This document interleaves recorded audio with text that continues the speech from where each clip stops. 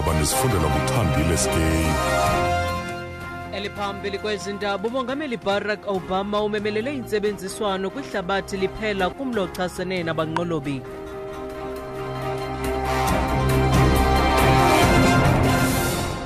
Tibulele kwigqiza likalaphumi Khwezi, ndizibulisele kuwe mphulaphuli.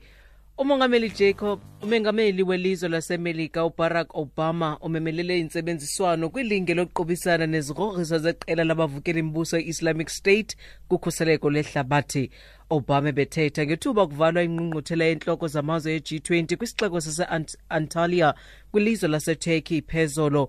Eli qela labanqolobi luthathele kulo uxanduva mayelana nohlaselo lobunqolobi eParis nolusube imiphefumlo yabantu abali-129. Iinkokheli ze-G20 zivume ngamxhelomnye ukuba ziza kusebenzisana uqubisana nale ngxaki ingakumbi ngokwasezimalini.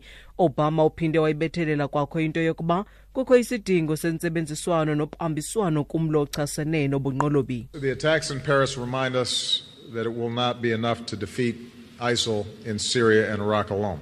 Here in Antalya, our nations therefore committed to strengthening border controls, sharing more information, and stepping up our efforts to prevent the flow of foreign fighters in and out of Syria and Iraq.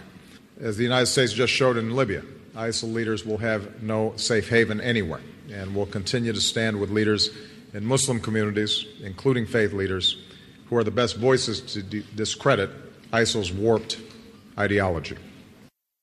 Uthihlaselo lwaseParis lusikhumbuzile ukuba akwamkwanelanga ukuba loyiswe eliqela le-ISIS eSyria okanye Iraq kuphela.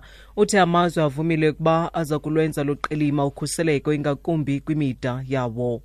Ukanti kusenjalo isebe lokhuseleko lombuso lizikhabile ingxelo ezithi uMzantsi Afrika usemngciphekweni wokuhlaselwa ngabanqolobi. Isithethi selisebe uBrian Dube sithi elilizwe alikho mngciphekweni kwaye uthi basaqhubeka noqinisekisa ukuba uMzantsi Afrika uhlala ukhuselekile. Ukanti inhlanhlolo umphando phezulu kwiziko lezifundo ngezokhuseleko uMartin Ewe uthe ihlabathi lonke ukuquka noMzantsi Afrika lisemngciphekweni wokuhlaselwa ngabanqolobi. Uthe iqela iIslamic State libhengeze injongo zalo zokuhlasela amazwe anobudlelwane namazwe asentshona kwihlabathi jikelele. Ibuye yavulwa kwakhona indlela exakekileyo M1 okwigophe iGreyston Drive eSenton emva kwengozi eyamasikizi yaphezulu neshiye kubhubhe abantu abahlanu. Isithethi samapolisa eMetro Wayne Minnaar uthi omahlanu amaxhoba apoqa emveni kwebhaki ngethuba itshayisa udonga, kuthiwa umqhubi ubalekile. Okugqibela urhanelwa ngobuqhophololo norhwaphilizo Anthony No4 uza kubuyela kwinkundla kamantye sepolokwane namhlanje.